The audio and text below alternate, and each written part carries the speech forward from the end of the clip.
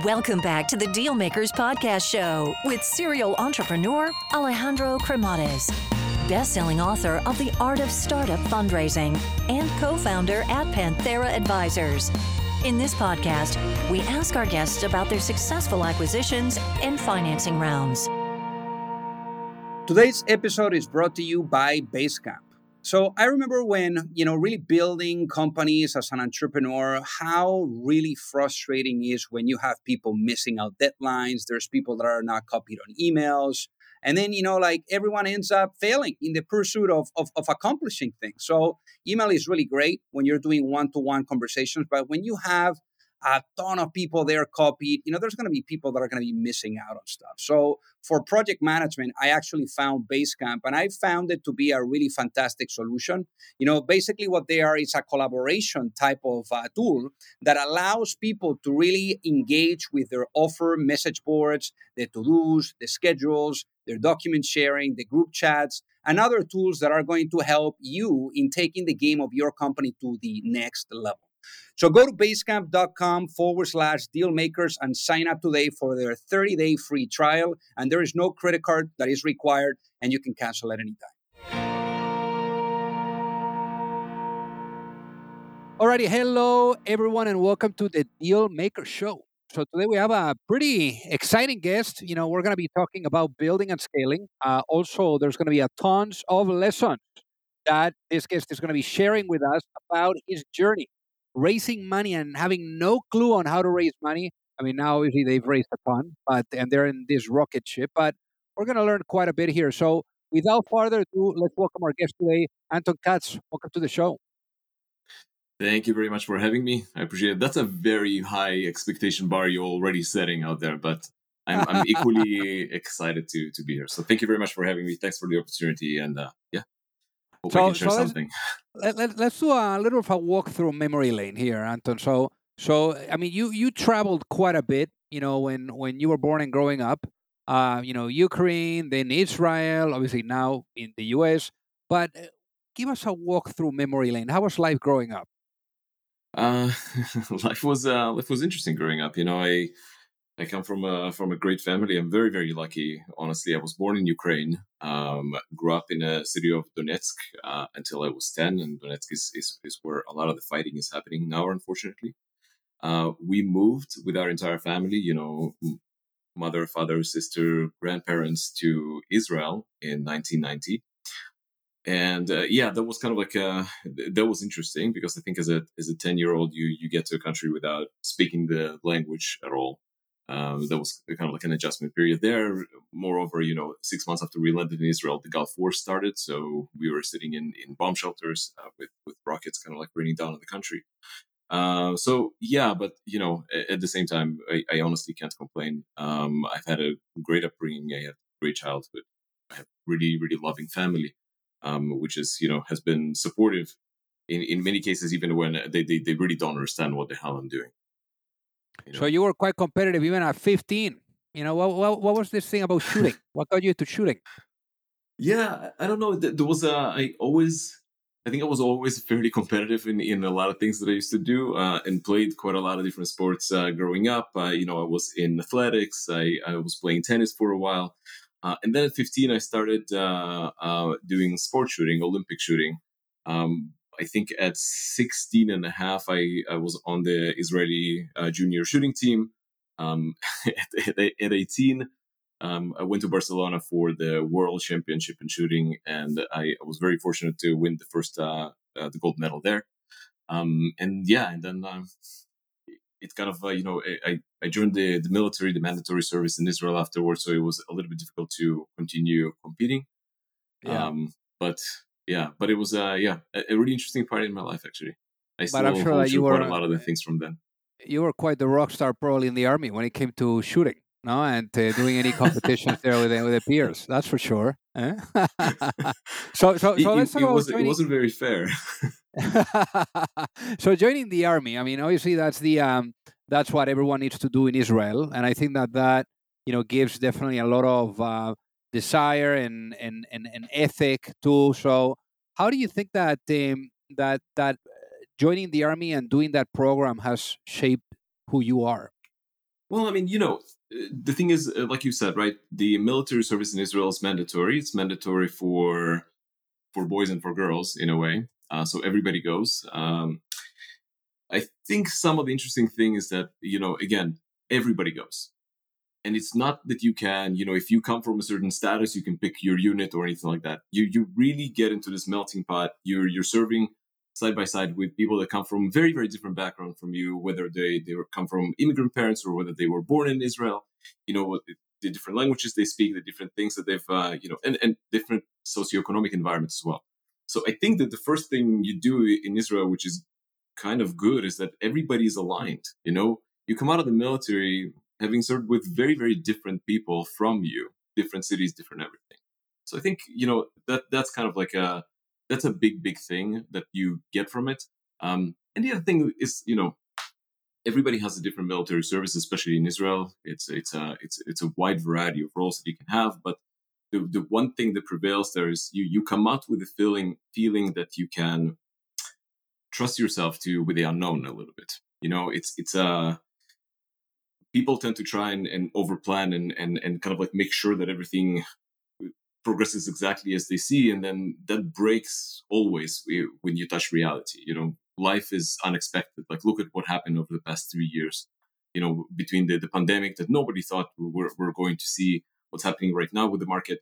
Life is full of unknowns, and I think the military is actually pretty good about getting you into the mindset of like, hey, you're going to face a couple of weird situations, and you should trust yourself that you are going to persevere, that you're going to be able to handle them, or you're going to be able to continue forward. So I think that those are kind of like some of the major stuff that comes out. Like, that's some of the culture there that I appreciate. Now, in your case, going from shooting to computers is quite a different path, eh? Like computer science, like why computer science out of all things? Well, I mean, shooting, while I really love the subject, and the thing is, like, again, sports shooting, Olympic shooting is very different from the kind of like movie style shooting that you see. I've used this example before, but I can't stress it enough. It's not like a John Wick getting in, like clearing rooms and all that kind of stuff. Olympic shooting, you can watch it. It's like, one shot a minute. It's very meditative. It's all in your head. You have to control your heartbeat. So it's really, really interesting because you're constantly just dealing with yourself, really just with yourself when you're doing this kind of stuff. So, like it's not as extreme as you would think, going from Olympic shooting to computer science, because you're really with yourself there too. But I think I was between two professions. Pretty much everybody in my family, like literally pretty much everybody in family, is a doctor. So I always thought that at some point I'm likely just going to be a doctor. And I was just very attracted to technology. I really, really loved technology from a young age. When I was 10, my grandfather, as we were leaving Soviet Union, my grandfather gave me 2 books about programming. We didn't have computers. Actually, I didn't get my first computer until I was 11 and a half. Neighbors gave us a computer that they weren't using. But I dived into the programming books, and I was like reading it cover to cover. I started programming on paper. I was writing down code on paper. Like, I was really obsessed with it. And I think, over time, it became very obvious to me that that's the profession that I really like. That's the stuff that I'm attracted to. And it's exactly the same today. I am really passionate about technology. I'm an engineer, I tinker with everything. I build a lot of things still. I try to get involved as deeply as I can with anything that has to do with engineering. So it became obvious. So it's not actually, it's not too dissimilar from shooting, but it's something that has been a passion of mine for a while. Now, in your case, computer science, happened at MIT. I'm sure that your parents were very, very proud. But right after MIT, what you decided to do there's was a funny story about that, actually. Oh yeah, let's hear it. So first of all, when I left the military, I started competing again, and the idea was to I was hoping to get to the 2004 Olympics. So this is like 2002, 2003, and the Olympic Committee of Israel basically said like, hey, if you're going to the Olympics, you have to basically say you're not going to school. Like, you have to dedicate your life to going to the Olympics, which is totally reasonable. It takes so much work and effort to get there. And so I said, okay, I'm going to do it. I really wanted to do it. I really wanted to represent my country. I promised I'm going to apply to one school and one school only. That's my dream school if I get in there. it's done. I'm done with shooting, and I'm going to the school. And then MIT made some sort of a mistake on the admissions, accepted me, and the rest is history. But Wow. when I got into MIT, I remember I was talking to my grandfather, who's professor of medicine, and he's like, what are you going to do? And I'm like, well, I'm going to go and study computers. So I'm going to be an engineer. He's like, and he's phenomenal. He, fought in World War II, and he basically was like, he's like, I don't know if you can ever make money doing that. It's like, it's you probably want to be either a doctor or a lawyer. And that was exactly that. And I'm like, no, listen, I'm going to do it. And he's like, is it at least a good school? Like, I promise you, it's a really nice school. So yeah, so that was actually the first feeling. There was disappointment, but the parents were really supportive. So the good news here is that right after MIT, you also had the opportunity of experiencing. I mean, obviously now you're in the startup world, venture world, and but you also had the opportunity of seeing how the larger, really successful companies, operate. And you did spend, some time in Microsoft. So what was your take out of being at Microsoft? Yeah, so I joined Microsoft right out of school, and I joined the Windows Live division. Microsoft was going through, restructuring at that time, and we were trying to figure out what kind of company they're going to be going forward, especially as online was becoming a lot more interesting and social media was becoming more interesting. So for Microsoft, I had a really really awesome team there, and I learned how to do things, or at least I got exposed to how to do things at an enormous scale.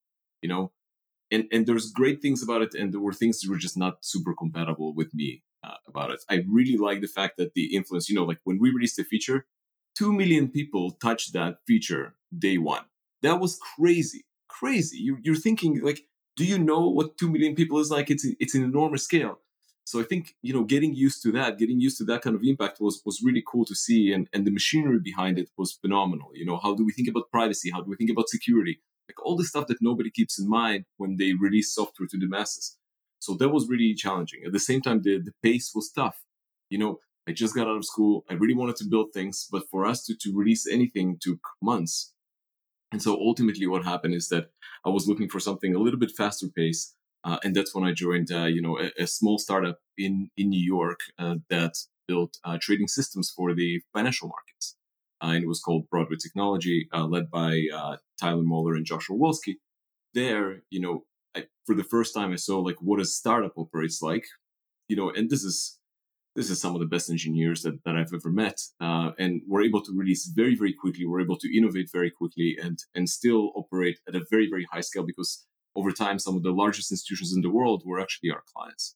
So very, very different experiences, in between Microsoft and then immediately afterwards going to a very, very small company where I think, we were 15 people when I joined. And that's actually where I met my co-founder that is now my co-founder at Talos.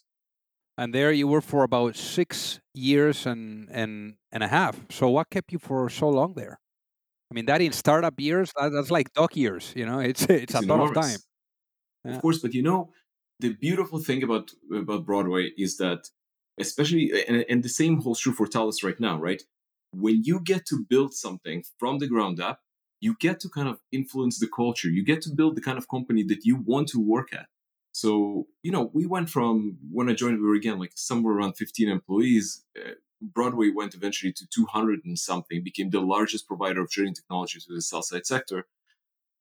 But the team was phenomenal. We interviewed everybody. We made sure that everybody was the right culture fit for us. It was a really family atmosphere. So it was great to grow up there. I got to learn how, to build and to scale a startup, how to interact. Also, honestly, what not to do sometimes, So it was a really good lesson. It was a very comfortable place to be in. So, when I got the opportunity to join AQR, which is, of course, at the time was one of the top 3 quantitative asset managers in the world, that was a very, very tough decision to go from something that you've participated, that you have influenced so much to build out of, and then join a company where you're going to be, at a very senior position, but at the same time, like it's not your company that you've built from the ground up. So yeah, so I stayed at Broadway because we've built that company from the ground up, and it was that was an easy thing to do.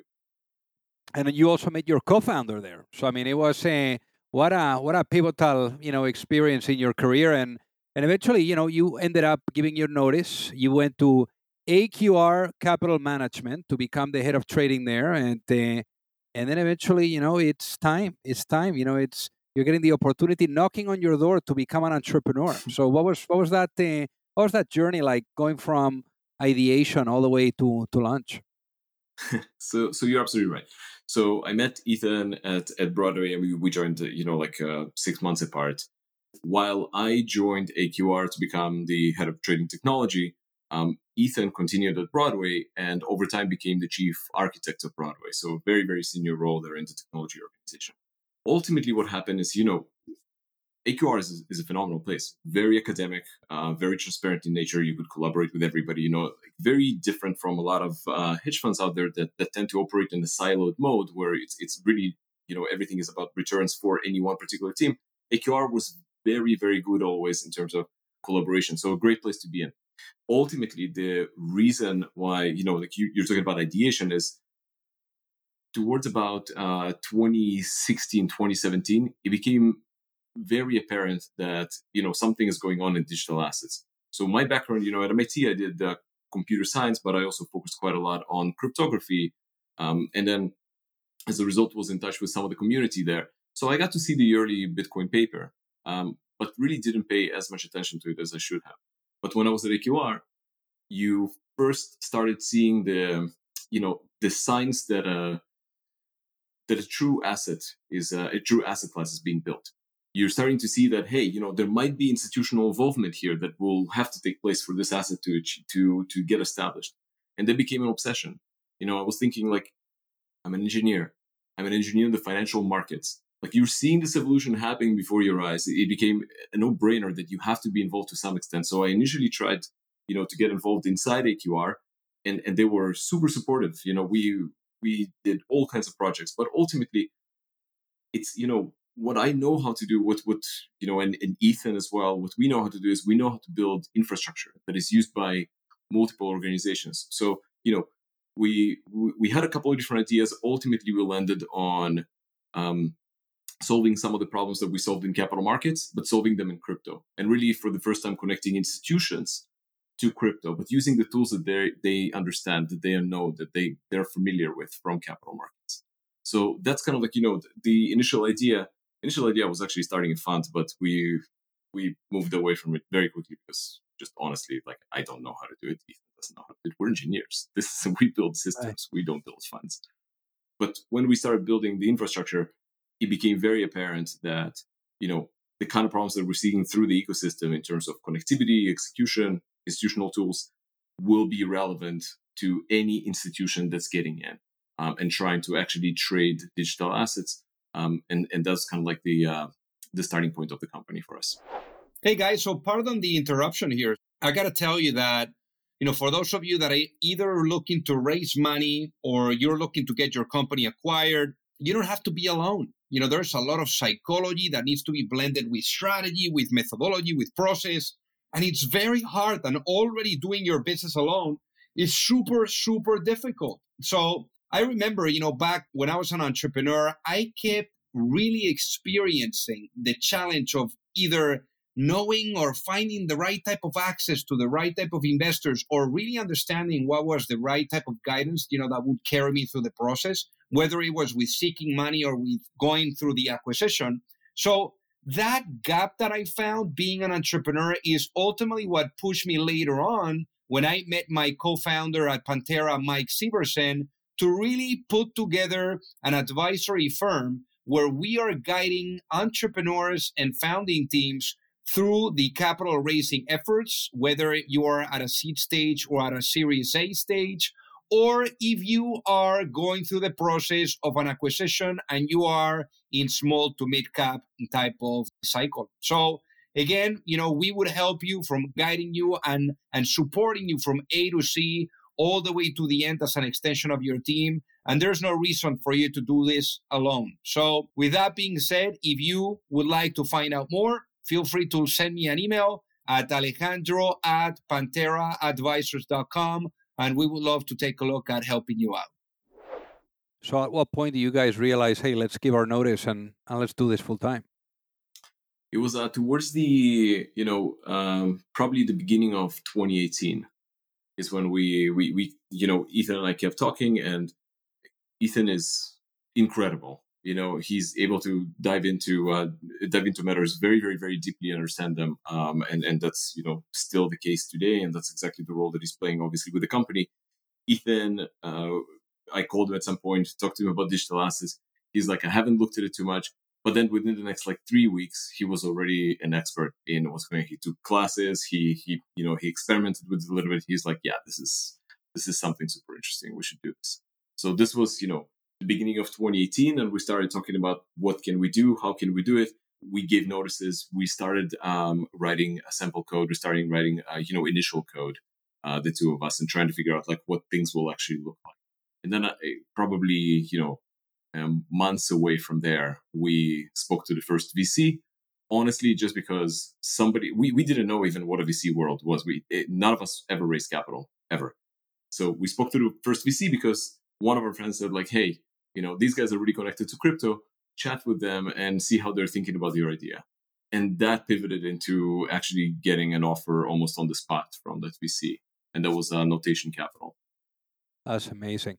Now, for the people, and we'll talk about VCs and money in just a little bit, but before doing that, for the people that are listening to get it, what ended up being the business model of the company? How do you guys make money with Talos Trading?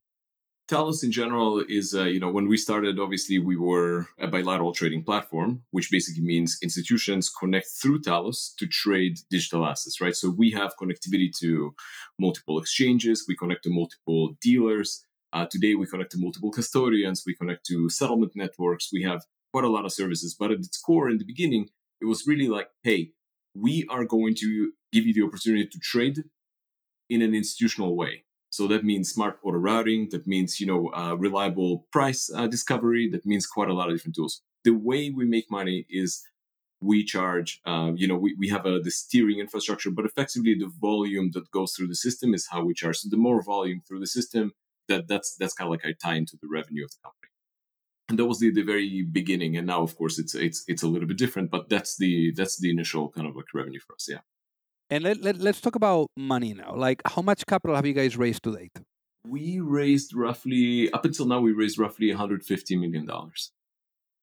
And how has it been the journey? Because, I know that for you guys, you entered this thing and you had no idea about fundraising. So I'm sure there was quite a bit of a spaghetti that you had to throw on the wall. Yeah, I mean, I think you said it. that's it's not very far from reality because, so initially, when you get into the space, we didn't know anything about fundraising. So the very first thing is we said, we don't know anything about it. We're just not going to do it. And we wanted to chat with a couple of people, but really Ethan and I said, as much as we can, let's just support it ourselves and then see if we have a strong business to stand on and kind of grow it organically. And that was, without a doubt, looking back, complete mistake.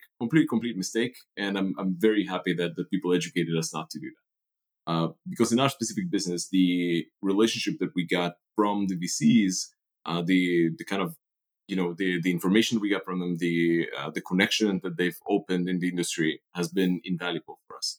But like you said, when we joined, we spoke to a few people. Notation seemed to get the point immediately. So, they kind of came in the next day literally and said, hey, we have a check ready for you. We want to sponsor this book. We believe in you guys. And we think you also should talk to these people. And they connected us to Castle Island, which became an investor. They connected us to Autonomous. They connected us to Founder Collective. Those all became investors very, very quickly. So over the next, I think 3 weeks, that round was done. We honestly, we just didn't know. We didn't know what to ask for. We didn't know how to think about valuations. We didn't know how to think about, dilution. And I think, we were lucky that we were dealing with investors and VCs that were willing to educate and were not taking advantage of us. But I also heard of tons of other founders that are getting in and don't have the kind of investors that we have. And as a result, get into deals that are very suboptimal for them in the long term. Anton, out of fundraising, then what would you say, has been your biggest lesson? I think that there's a few. I think that first and foremost is never, ever, ever do it by yourself without getting proper advice. And that advice is not a, hey, chat with a couple of people and ask them how they did it. This is, you have to talk to trusted advisors. You have to probably ask for a founder that is like not a Series F or D founder. This is a Series A founder that has gone through this in the past like 2 years to walk you through the entire process, to walk you through the gotchas, to walk through the pieces where they argued, where they, where they had suboptimal deals. But really, like, every step of the way, I have to tell you, like, my biggest advice is that don't do this yourself. Don't do this by yourself, because a lot of people by your side are walking exactly the same path. A lot of people have learned quite a lot of lessons. There's a lot of help out there. And as a founder, especially from other founders, you will always get help. People will help. People will answer your call. People will jump on a call with you, and they will contribute to their time, despite the fact that their schedule might be crazy. But, asking other people for help during especially those early stages, I think is just crucial. 100%. Now, in your guys' case, it has been, quite as you were alluding to it earlier. I mean, you guys have evolved quite a bit. I mean, as you were thinking about the market and looking at the market, you've also adjusted, the business, perhaps the model. So, how would you Yeah. say that things have evolved, and how were you able to really look at potentially timing the market and then putting in parallel the execution to it? It sounds like you guys have done a really good job. Well, I mean, when we started building Talos, we started building in a down market, and which was, not great from some perspectives, because there weren't a lot of people that would be talking partnership to us. From a client perspective, you couldn't secure a lot of client relationships, but actually, it was a blessing in disguise because it gave us time to be heads down and build the right product. And by the time we released the product, about a year and a half later, we started seeing the first emergence of institutions that are coming into this domain. So, in a way, I don't know, whether it's by luck or skill or the combination of those two. That was a great timing for us overall. We were able to come to market with a product that was solid, that was able to already work in production again. Like, we've done this before in every asset class, so we kind of knew what we were building. But to your point, you learn a lot after you go to production, and especially as the market evolves. So if you really think about when we started, it was very clear for us. We wanted to make sure institutions can trade digital assets. That's it. We've built exactly these kind of systems before in FX, in futures, in fixed income, in treasuries. It was just yet another one of those. We knew the clients, we knew the requirements. This is a system we wanted to put in place. 2 years later, and definitely today, we are now in what we call phase 2. Phase 2 is very different. Right now, what we're thinking about Talos is that Talos is no longer just a bilateral trading platform. We're doing more than that, because in digital assets, you can. We're doing things that we wish we could have done in capital markets. Today, what we do is we really start providing this one-stop shop for institutions. So not only just the trading, but also think about what happens before the trade on the pre-trade basis, what happens after the trade. So we have services like portfolio management, treasury management. We have data on our side so people can make the right decision how to trade. On the post-trade basis, we have transaction cost analysis. We have clearing and settlement. We have reconciliation. We have quite a lot of different tools, and now we're adding lending and borrowing. So more and more, like, the company has evolved. And again, like, it's because you're reading the market and you see what's actually needed. The company has evolved to really provide this umbrella of services to either buy side or sell side institutions to trade. But we're also now, again, you have your hands in the asset class, you know what's going on. We know where we're headed to. And where we're headed to is also very different from where we are today. Today, our focus is providing this kind of services in crypto. But really, what I truly believe is that we are going to see a lot of the traditional asset classes starting to move to digital assets rails. And I say this because we are the ones that built quite a lot of the infrastructure in traditional asset classes. And I can tell you that with the tools that we have today in digital assets, we can rewrite and optimize a lot of the things that we've done in capital markets. So for us, right now, Talos' vision is, provide end-to-end services, become the one-stop shop for crypto. and allow institutions to trade and to do other operations in crypto seamlessly.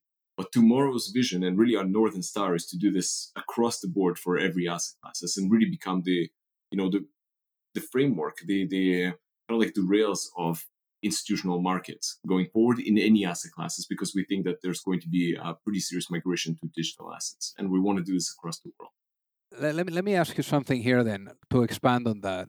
Imagine if you go to sleep tonight and you wake up in a world where the vision of Talos is fully realized. What does that world look like?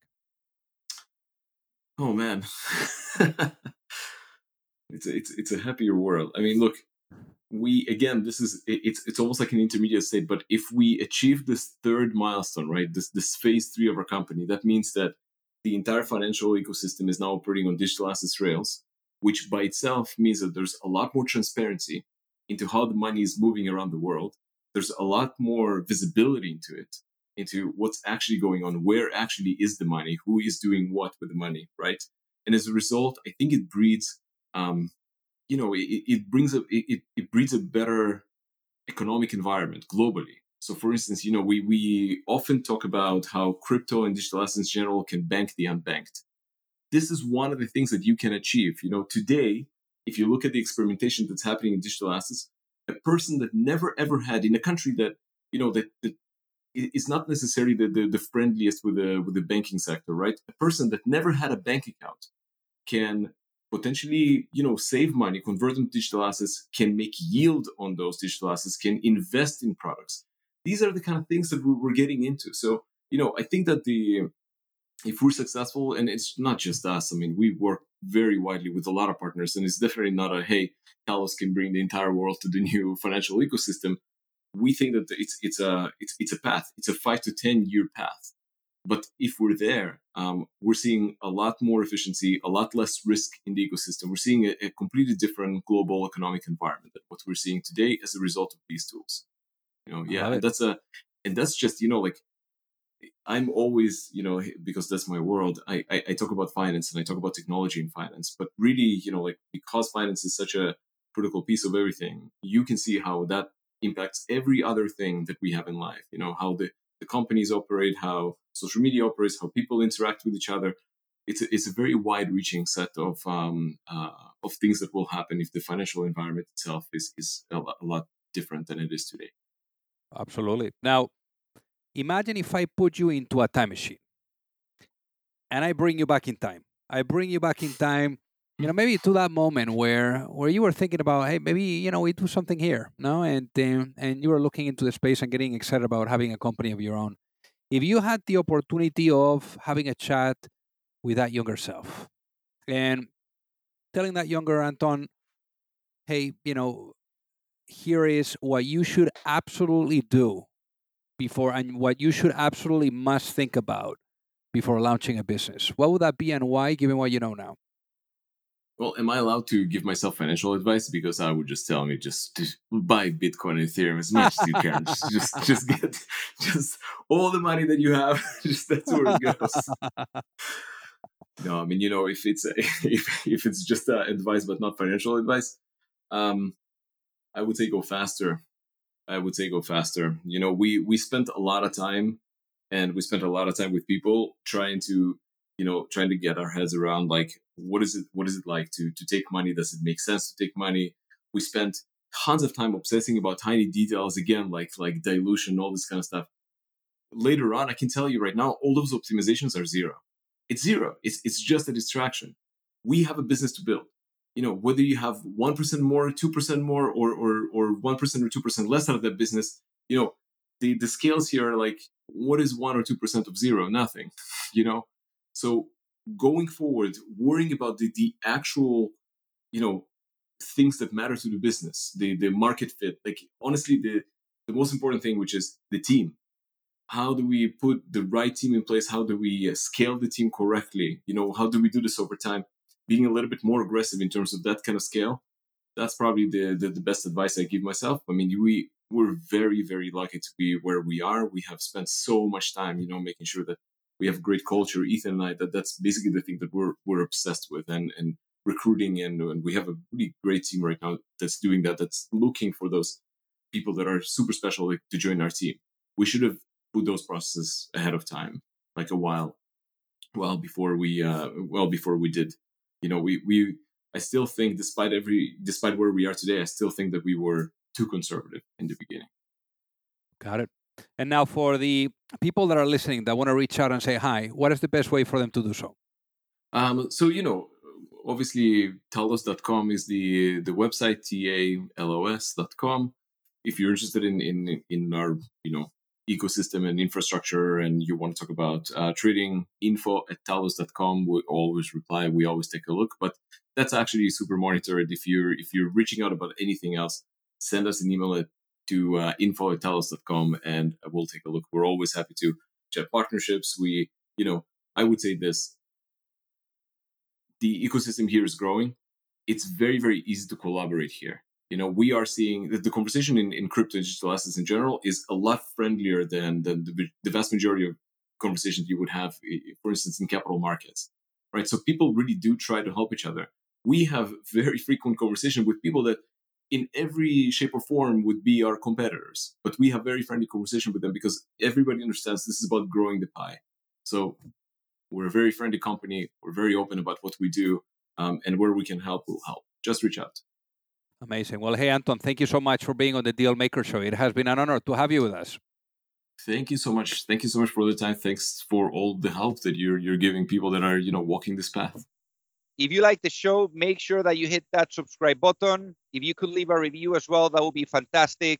And if you got any value, either from this episode or from the show itself, share it with a friend. Perhaps they also appreciate it.